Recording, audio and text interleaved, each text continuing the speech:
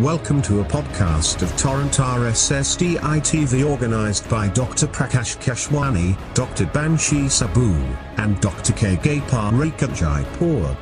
This podcast is brought to you by the rightdoctors.com digital knowledge partner to the event. I'm Dr. S.K. Singh. I'm Professor of Endocrinology in Institute of Medical Sciences, Banaras Hindu University, Varanasi. I am associated with teaching institution and deal with endocrine problems. Diabetes is a very favorite subject for me, and we have a large number of patients coming to us with diabetes. Personally, what I found that most of the patients coming to us do not have their glucose level very well controlled, and they lack education about diabetes itself. They do not understand the seriousness of the disease, and many times they have been told that they might develop some disease, some complications of the disease.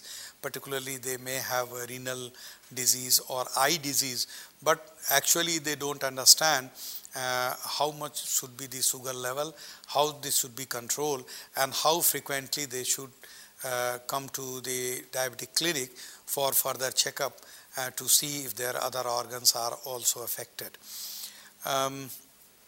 The common organ which are affected in diabetes is kidney, eyes, nerves very frequently, and then some patients contract infection, particularly of genital part, and frozen shoulder. Many times they develop frozen shoulder and they complain that their limitations, they have limitations in moving their joints, particularly the shoulder joints, and that restricts their physical activity, and they blame the poor sugar control to this because they have not been able to do physical activity. The other associated problem is osteoarthritis in majority of these type 2 diabetic patients, because they are little overweight or obese, and they are in their 40s, 50s or 60s, which is time for development of degenerative osteoarthritis. That also limits their physical activity, and that poses a problem in control of blood glucose. We advise very regular physical activity, around 30%, 30 minutes per day for at least 5 days a week. And if they stop it for more than 72 hours, the effect of exercise wanes off. So many times patients say that sugar level has become uncontrolled for last 7 days or 15 days when they have stopped doing physical activity, and that is true.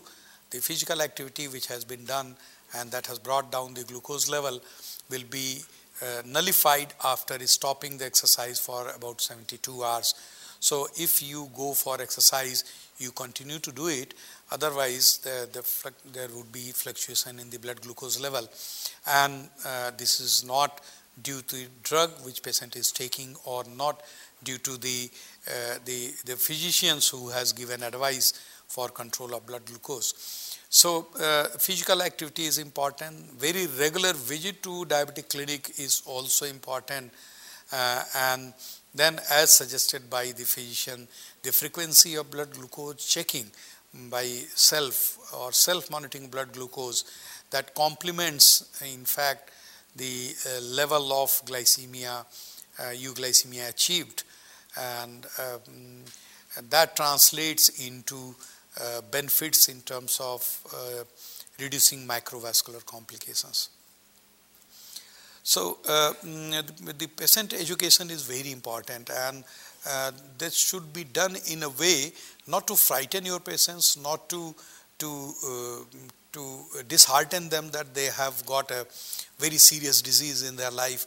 No, this has to be passed on to them that nothing to worry, but then take it serious and try to understand your disease and live with it happily, because this is a kind of discipline, and you have to take promise to maintain that discipline, and I'm sure nobody would deny that discipline is not good for living.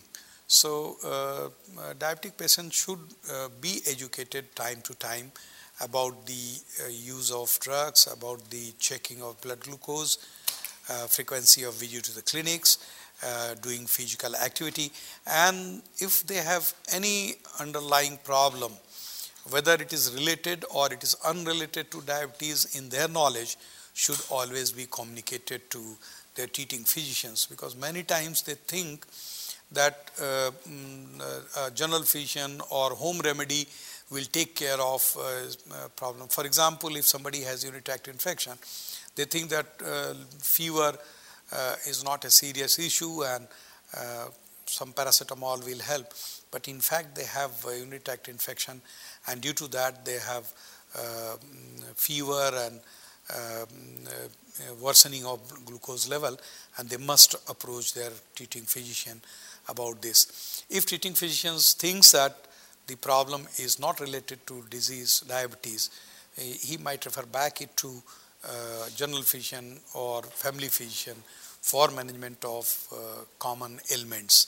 So this kind of education is very important, and face to face on individual basis actually is better than a group education. If you have too many patients sitting in a hall and giving them a common education, few might be wondering about their own problem. They don't care for others. So it's better to give education face to face when they come to you, to your clinic, on individual basis, and try to focus on these.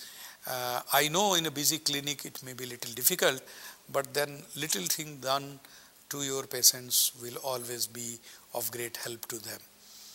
So I think we can have more sessions on it. You were listening to a podcast of Torrent RSSDI TV organized by Dr. Prakash Keshwani, Dr. Banshi Sabu, and Dr. K. Gopal Rekha Jaipur. This podcast is brought to you by the rightdoctors.com digital knowledge partner to the event. We bring insights from the world's best medical minds to audiences worldwide.